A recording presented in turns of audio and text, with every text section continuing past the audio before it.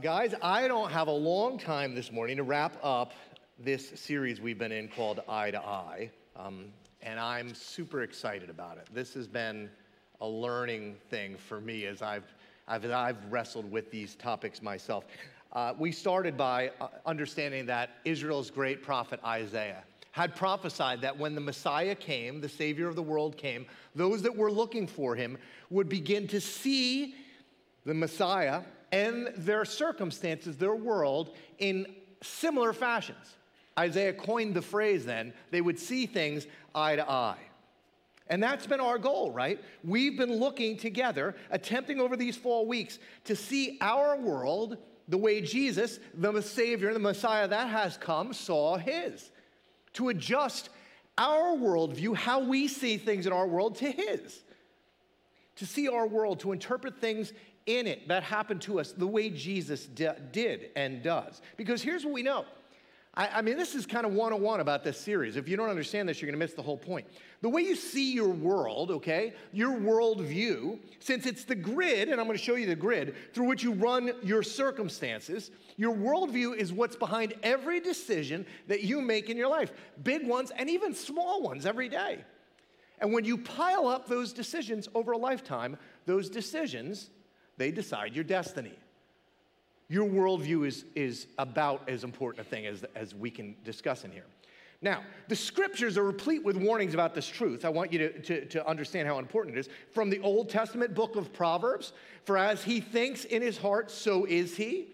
That's the power of your thoughts. How you see things, what you think about them, determine who you are. The writer of Proverbs gets many theologians believe it was King Solomon. That was the son of Israel's great king David. The scriptures refer to him as the wisest man who ever lived. He actually gives a little more details about the importance of your thought process related to your worldview. He says, tune your ears to wisdom and concentrate on understanding. There's an effort there. Tune, concentrate, cry out for insight and understanding. How about this?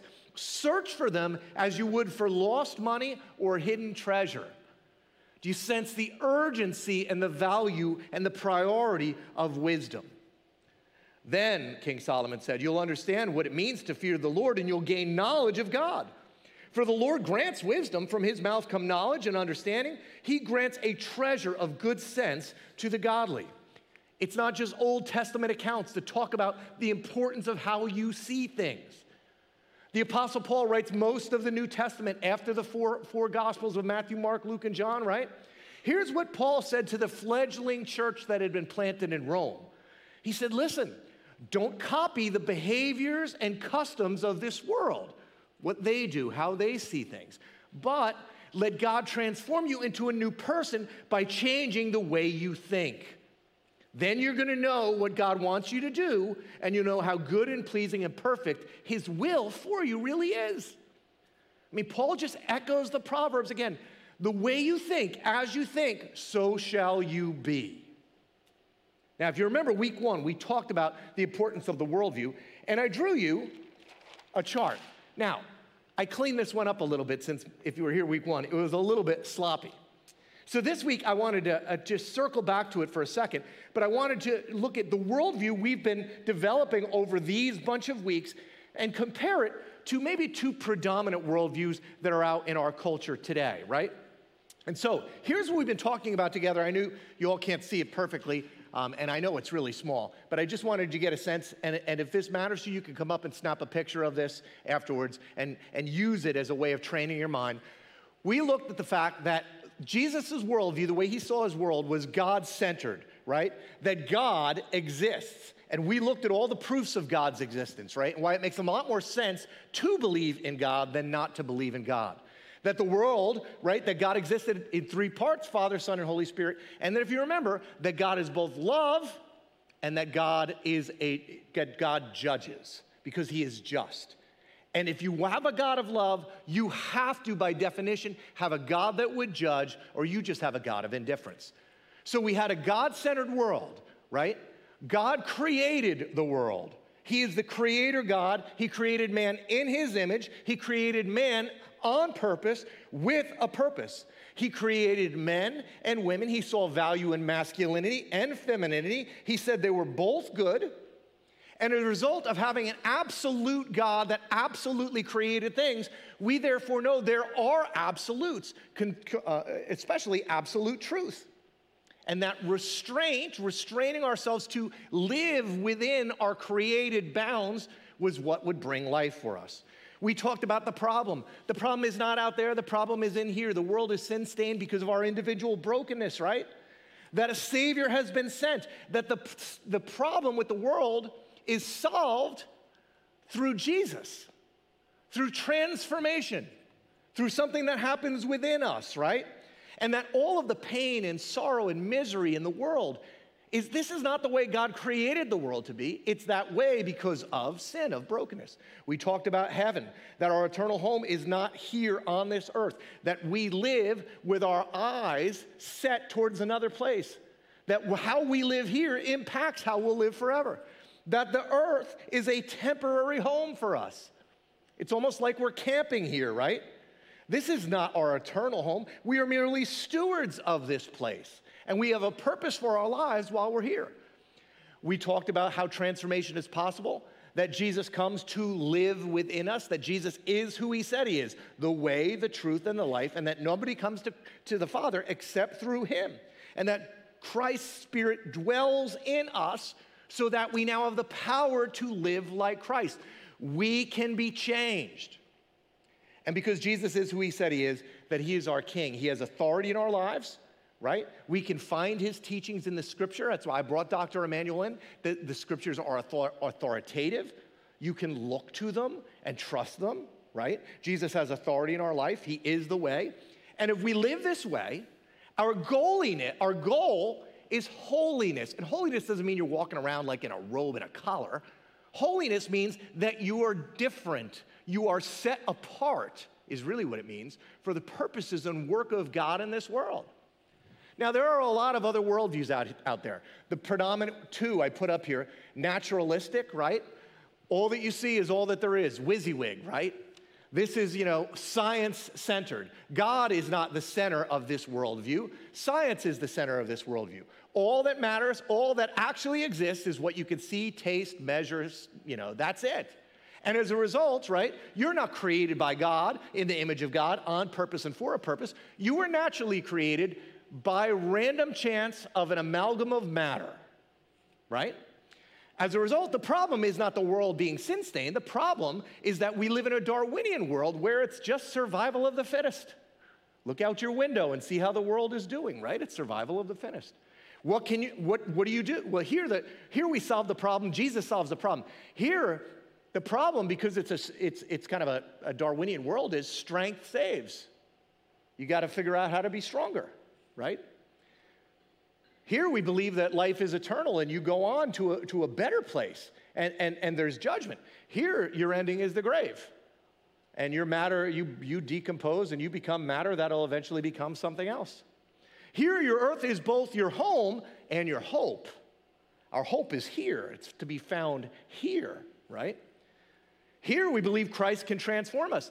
Here, under a naturalistic worldview, you are nothing but the coming together of a bunch of desires. So you have no free will. Any response you have is just a response to input data that's coming in, right? There's no transformation possible because you're just the sum total of matter. Here, Christ is king. Here, knowledge is king, right?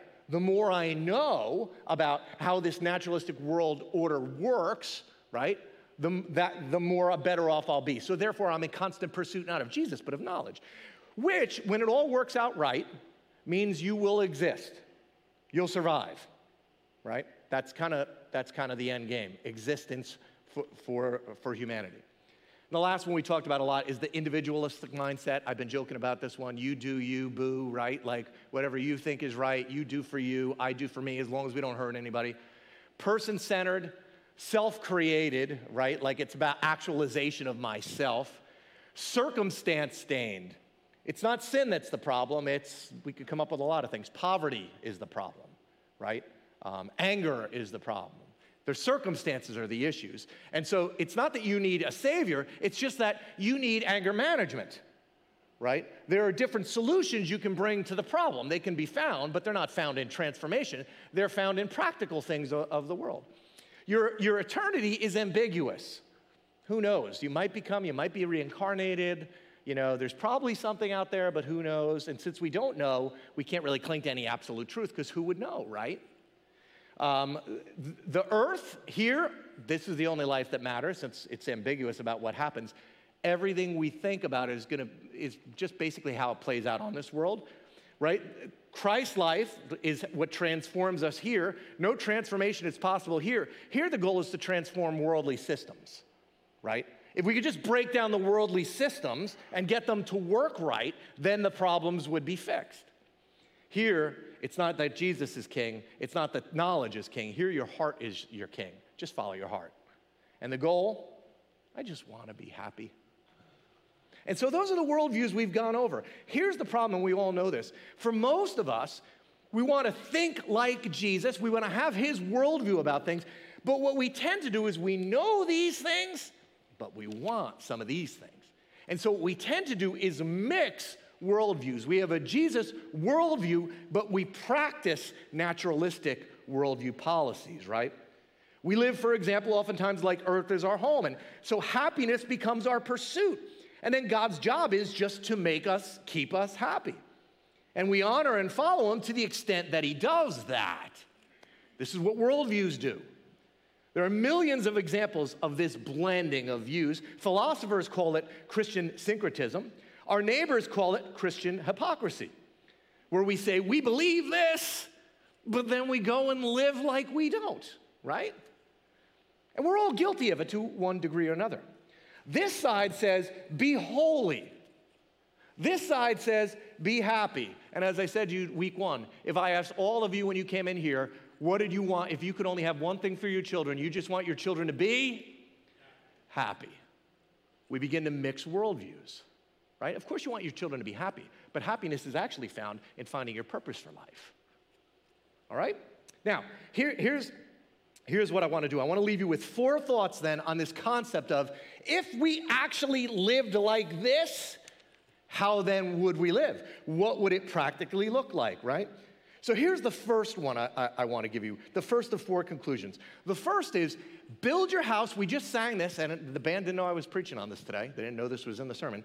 Build your house on the rock. See, Christians call it Christian syncretism, or philosophers call it Christian syncretism. Our neighbors call it Christian hypocrisy. But Jesus had a term for this concept of mixing worldviews, where we take some of this, and we take some of this, and we take some of this, and we take some of this, and we wind up in here.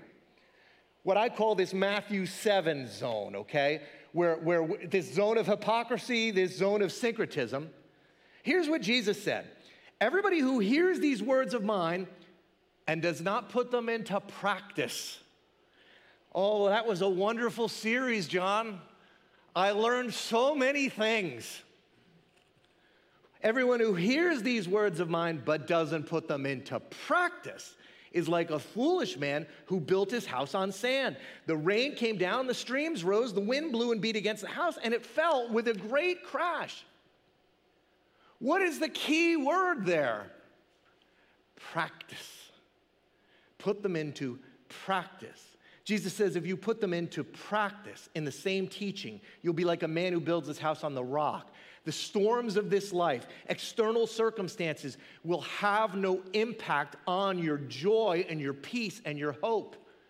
If you would practice this, build your life. We just sang that we're building our lives on this. I'm telling you, if we would build our lives on this, the result, right? The result, fear begins to fade, worry begins to wane, anxiety starts to flee. But just having a correct worldview is not going to do that.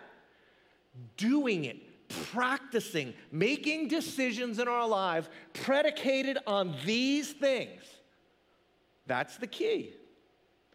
And look, let's just be honest. Like, listen, if I'm nothing, I'm honest. I'm just going to tell you, living like this is going to cost you something. I mean, it results in holiness. It results in you being a little different and set apart. I mean, you can pick any component of that mindset that you want to pick. And once you put it into practice, it'll have real costs. It's easy to see, right? If there are absolute truths, right? That means there are absolute moral truths. Jesus taught them. You can find them in the scriptures. Dr. Emmanuel came out here and showed us why we could believe the Bible, why the Bible what the Bible contains, and that these things are authoritative in our lives.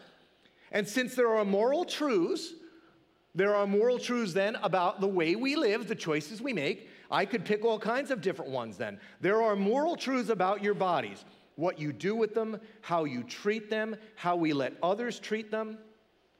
Make no mistake about it, your worldview speaks to your sexuality. Your worldview determines who you have sex with. It does. Now, this is where Christians, right, we like to worry about who other people are having sex with.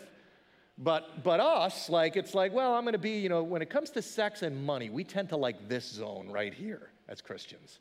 That tends to be where we live. I know what he says, and I believe it. Just a little lax on the practice. It will cost you something. It might cost you a relationship. It might cost you physical pleasure. I mean, here's the truth. It might cost you earthly human love. But you remember the fish that I had up here that one day and I took him out of the water because the fish just wanted to be free? Who was to tell him that his life should be constrained by, somebody's choice that he be in the water? And we saw what happens. You die when you operate out of the way you were created to live. When we operate outside of the bounds of the absolute truth.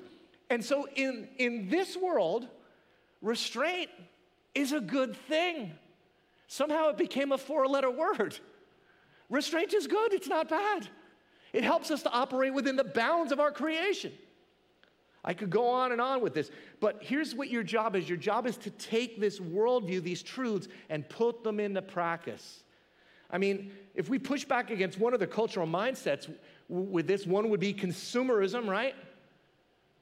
I mean, go home and just flip the TV on. Consumerism's everywhere. And if we have this mindset, we realize that we are mere stewards of everything. Nothing is our own. It's just been given to us by God. And we're not supposed to use it for our own blessing. We're supposed to use it for the purposes of God because we were made on purpose, with a purpose, for this world. Because this earth is not our long-term home, but we are stewards of it.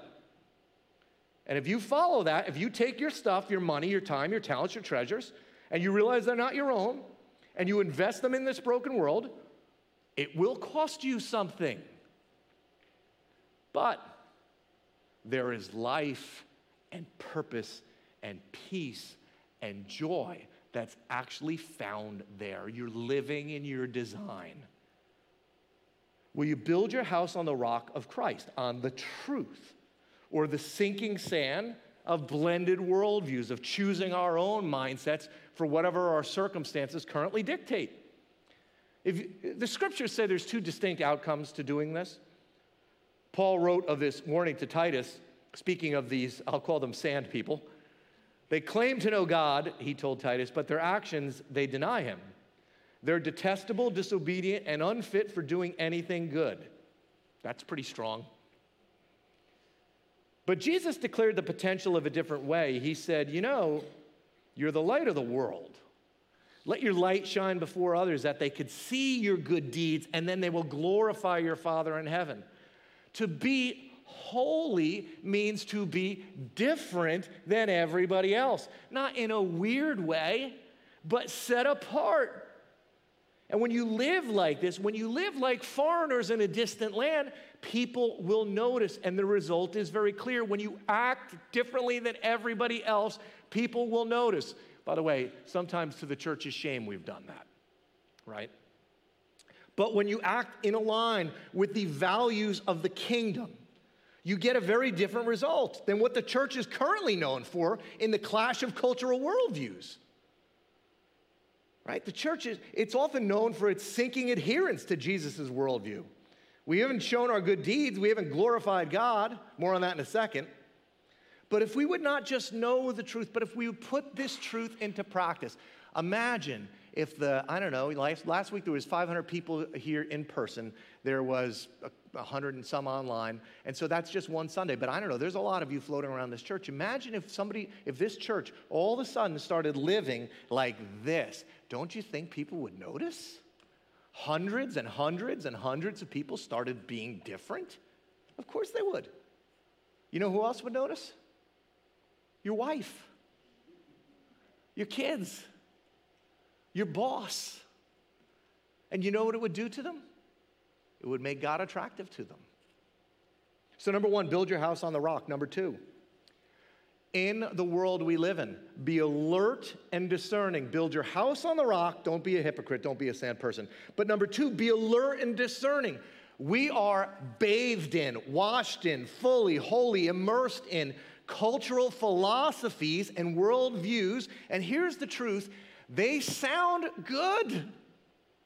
Oftentimes, the people that espouse them are really smart, right?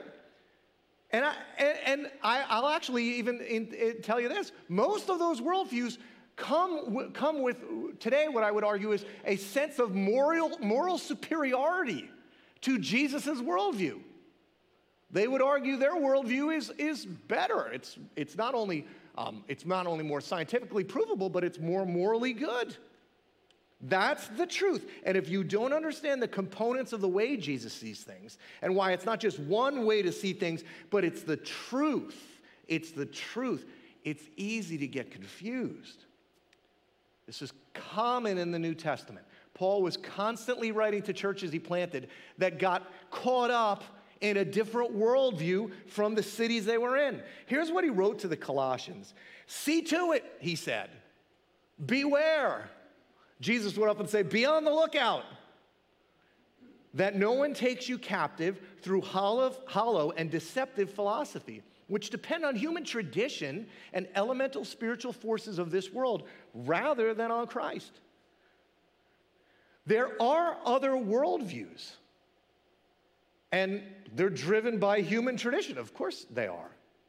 And here's a couple of them. Naturalism, individualism, but there's more. There's consumerism, right? Humanism. We'll pick up in a minute on these spiritual forces. But these worldviews sound good. They make sense. Our neighbors and friends, this is important, okay? Your kid that comes home from college, your neighbor the guy in the cube next to you that you can't believe he thinks what he thinks. They are not evil people or bad people or dumb people. They too, most of them, you know what they want? They want good for their kids too. You know what they want? They just want their kid to be happy too. And they want their communities to do well. But don't you see that when you start with God-centered and God-created, right? You're going to wind up in a very different place than if you start with science-centered and naturally created, or person-created and person-centered and self-created. You're going to wind up in very different places. When your desired outcome moves from holiness to happiness, right? It's going to drive different decisions. You are going to think differently. Paul told the church in this city of Ephesus, it's a problem in every city, right? In Colossae, he said to them, make sure nobody takes you captive through hollow and deceptive philosophy. Here's what he told the Ephesians. Let no one deceive you with empty words. Walk as children of light, for the fruit of light is found in all that is good and right and true. And try to discern what is pleasing to the Lord. To the Colossians, he goes, look, you got to be aware. There are things that are going to come at you, and they're going to sound good, and they're going to be driven by kind of humanistic policies. He told the Ephesians, look, you've got to discern. You've got to use discernment when you see your world. Now, how do you get better discernment? This is going to sound familiar. The writer to the Hebrews spoke about growing in our understanding of the scriptures to not just remain children. He said, solid food is for the mature, for those who have their powers of discernment trained. How? Practice. Constant practice. When we live like sand people, right, we're not practicing this, and so our ability to discern falsities and false worldviews and false mindsets, it's warped. How do you not get tricked or fooled? You practice Jesus' worldview over and over and over. When you have a decision, you go, hold on, let me make this decision in accordance with these things. So you don't get tricked. You teach this to your kids. You teach your children a Jesus worldview. You teach them how Jesus sees the world. But then do you know what you do? You go and live that way. You teach them, but then you make sure they see it. Discernment. Watch what you're letting in, Paul says. Take every thought captive, the scriptures say, and you make it obedient to Jesus. You don't let every thought come into your house. Guard your heart, guard your mind, guard your home. Teach yourself and your kids why following your heart, for example. That's the battle cry of the individualistic world. Follow your heart. When that comes into your home, you go, whoa, whoa, whoa, whoa. You stop, you turn the Kardashians off for a minute, and you have a moment. And you say, that is a worldview that is not a Jesus worldview. You don't follow your heart. You follow Christ, right? So you teach them that way. You help them discern. You watch what you put before your eyes and your ears. Watch who you let influence you.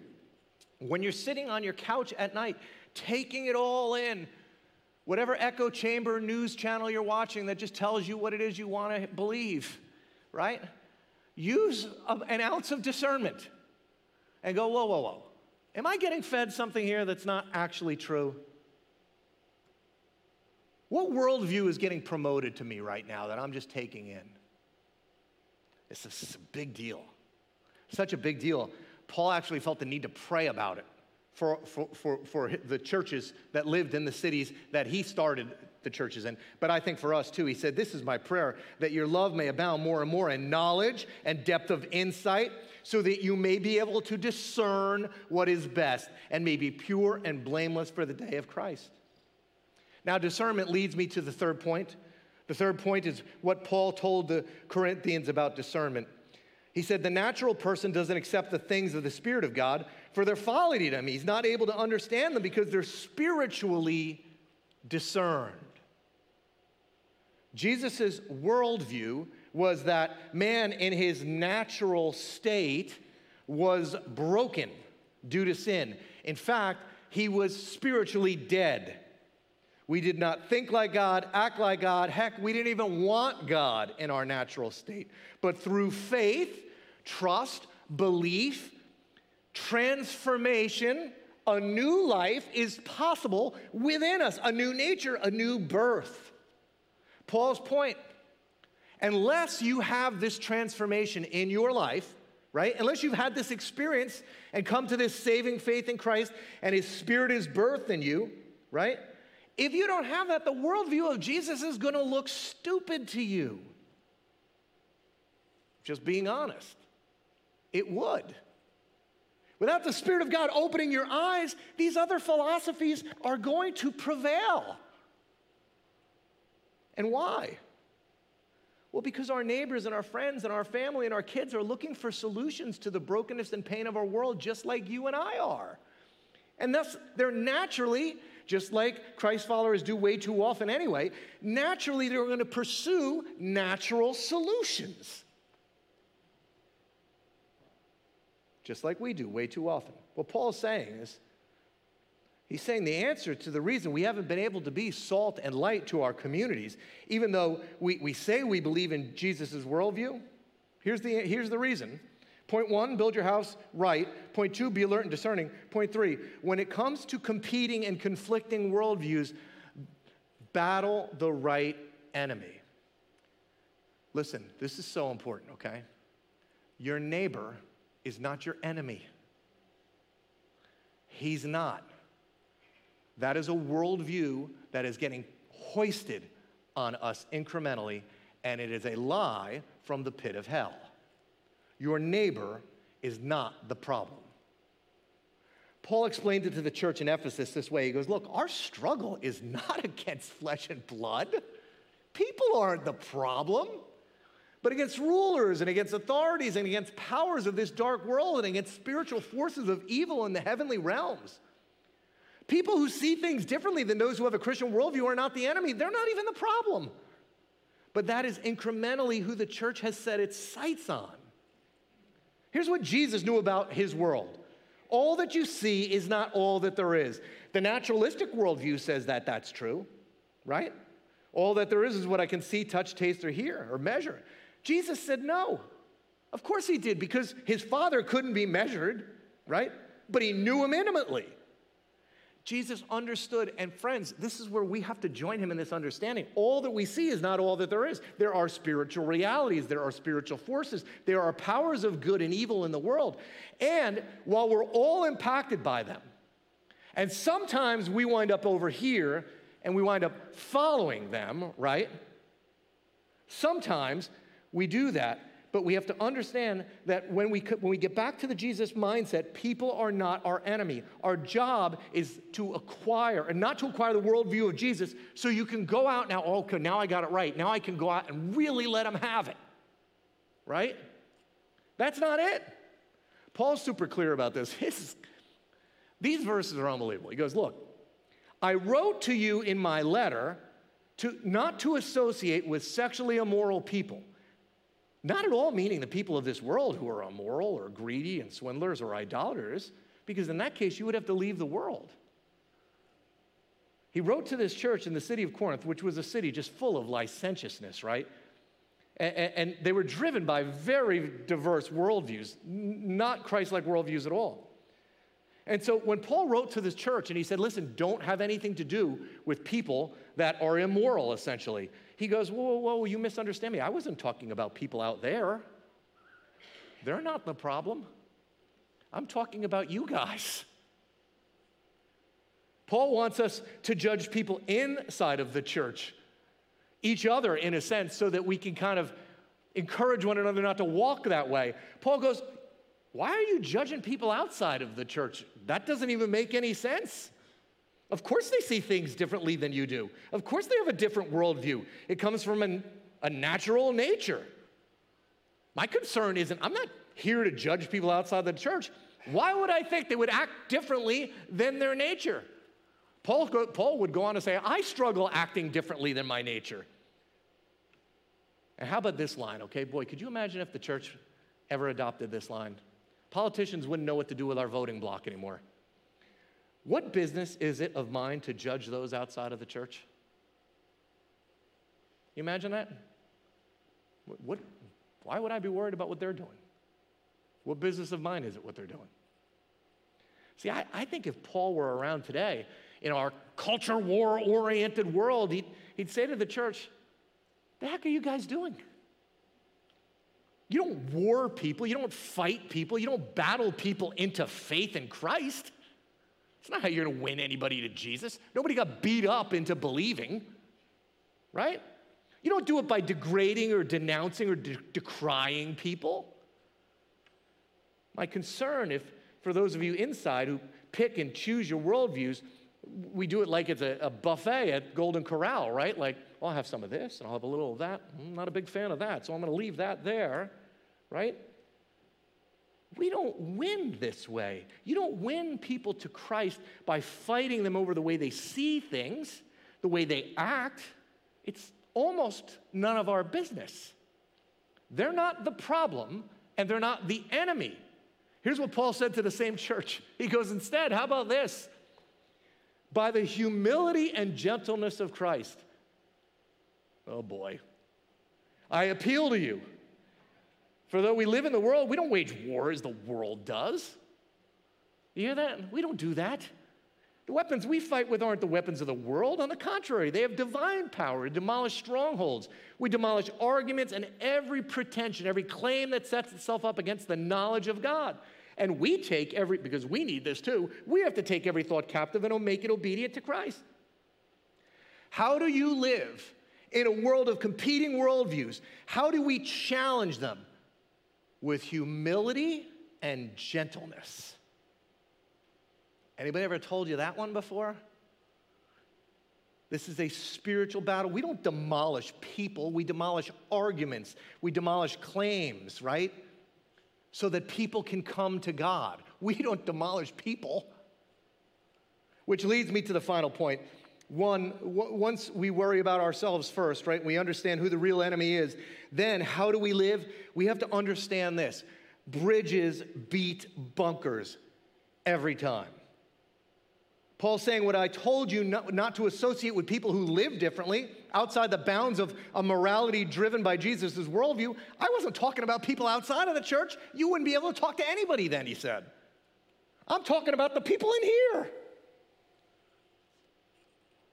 Don't hang around with hypocrites.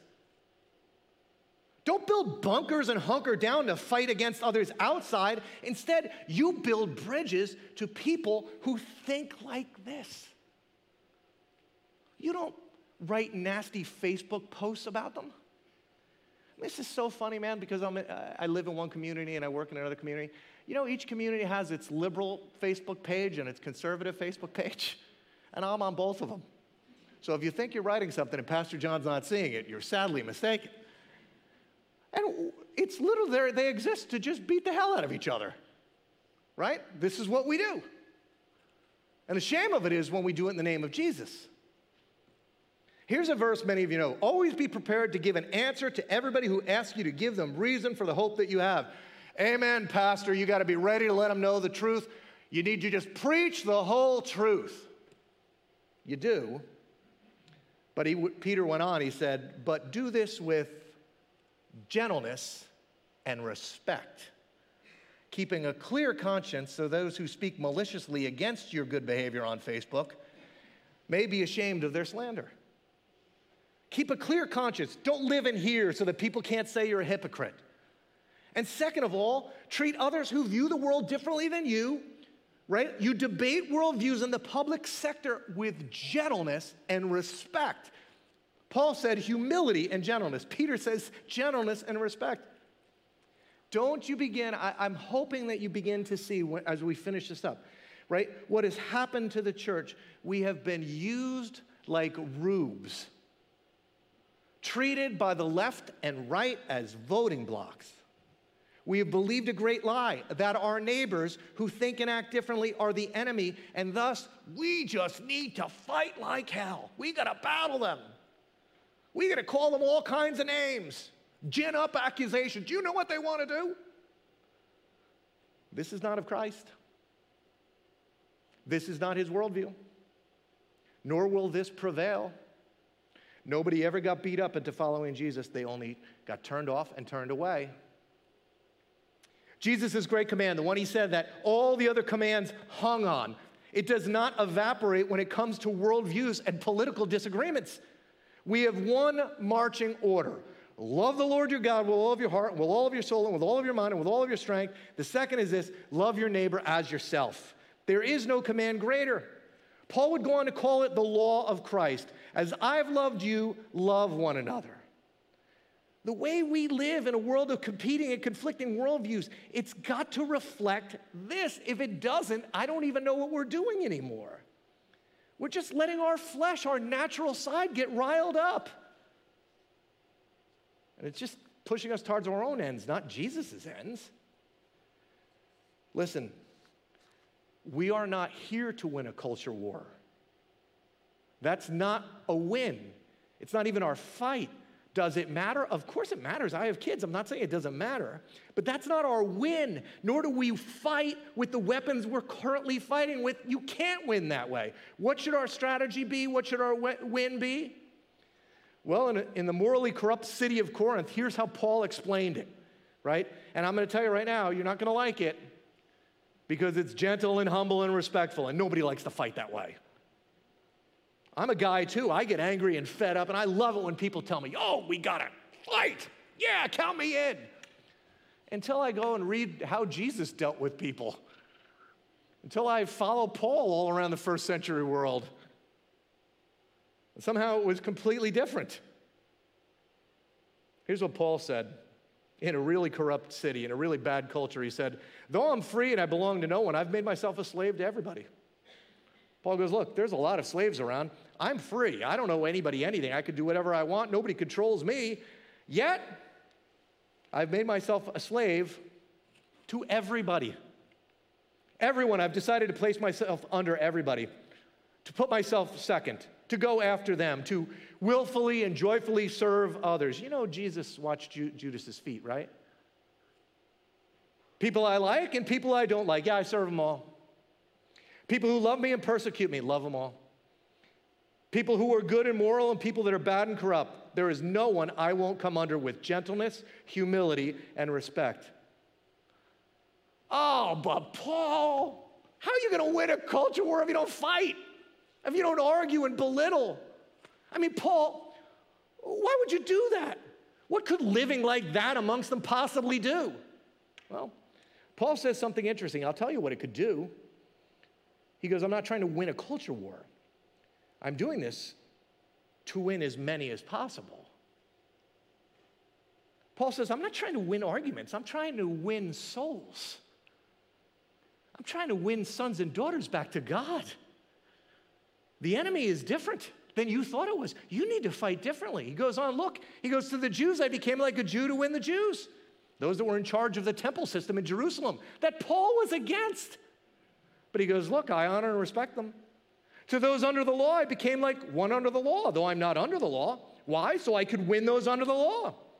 Same thing, Paul says, right? I'm not under the Old Testament ceremonial laws, but those who are living under them, I get along with them. I'm humble and gentle, and I serve them too. To those not having the laws, the Gentiles, the non-Jews, most of us in this room, right? Paul says, I became like one of those. Though I'm not free from God's law, but I am under Christ's law. There it is. Paul understands, now I live in all situations with all people under a new law. And even those who vehemently disagree with me, right? Those who I have huge moral conflicts with and religious conflicts with, what do? I love them the way Jesus loved me. Oh, gosh. So as to win those not having the law. To the weak I became weak to win the weak. I have become all things to all people. Which sounds awful wishy-washy, doesn't it? I've learned to build bridges, relationships, friendships with every kind of person, of every kind of background, faith, moral persuasion, political position, color, race, creed, party. I have chosen bridges, not bunkers. And why? So that by all possible means, I might save some. Paul is saying the win is not to win a cultural battle. That's not the win, and that's not how you're going to change the world. But the politicians on the left and the politicians on the right are trying to sell you stuff or get your vote, and they will convince you otherwise. And I know somebody's going to go, come on, Paul. You're not going to change the world that way. You're going to change the world through being humble and kind and loving like a servant. That didn't work for Jesus. Well, wait a minute. Maybe it did. I think we've been duped. I'll close with this. There is only one other time when Paul mentions the law of Christ. He actually says, here's how you fulfill it. Carry each other's burdens, and in this way you will fulfill the law of Christ. Breaking news. I know this is going to rock your world. Do you know why most people that have a different political leaning than you do you know why their worldview is different than yours? You're going to be shocked when I tell you. You're going to be shocked. It's not because they're stupid. It's not. It's not because they have low IQs. It's because their life experiences, the way they were raised, their parents, their circumstances, their burdens in this life have led them to different conclusions, different worldviews, different solutions. Paul says, you want to fulfill the law of Christ? You want to learn to love people the way Jesus loved? Carry somebody else's burden. Understand their heart, where they're coming from, why they believe the way they believe. Understand their hearts for, you can make up the issue that you're against, left or right. Understand their hearts for their gay son. Hear their heart about their deported wife. Will it change your mindset? Probably not. Should it change your worldview? Listen to me. Absolutely not. But will it help you fulfill the law of Christ to love your neighbor as yourself and maybe win them over to Jesus?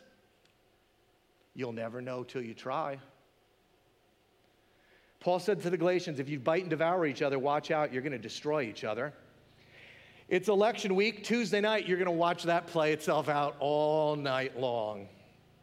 But here's what he told the Philippians in closing. He said, do everything without grumbling or arguing.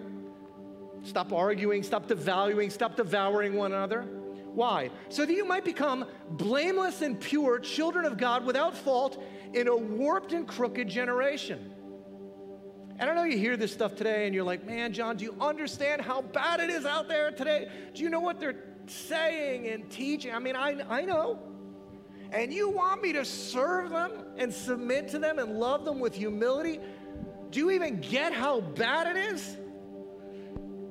I think Paul would say, yeah, I just told you, warped and crooked generation. I get it. But church, if you will do this, and I want you to imagine Mendham Hills Community Church right now, in our community of Chester and Mendham and Long Valley and Randolph, where we're all in our little echo chambers of whatever our worldview thought is. If we would do this, then he says, you will shine among them like stars in the sky. Then you will shine among them like stars in the sky. Your hope is not how things work out on Tuesday night. Honestly, it doesn't really matter what the heck the results are on Tuesday night. They're going to change again in 2 years when the wave goes the other way, and then 2 years after that, they'll swing back another way. For Jesus' sake, for the sake of our friends, for the sake of our families, for the sake of our community, for the sake of our children, let's let their souls be the win. And as a church, let's shine like the stars in the sky. Let's stand and close this song.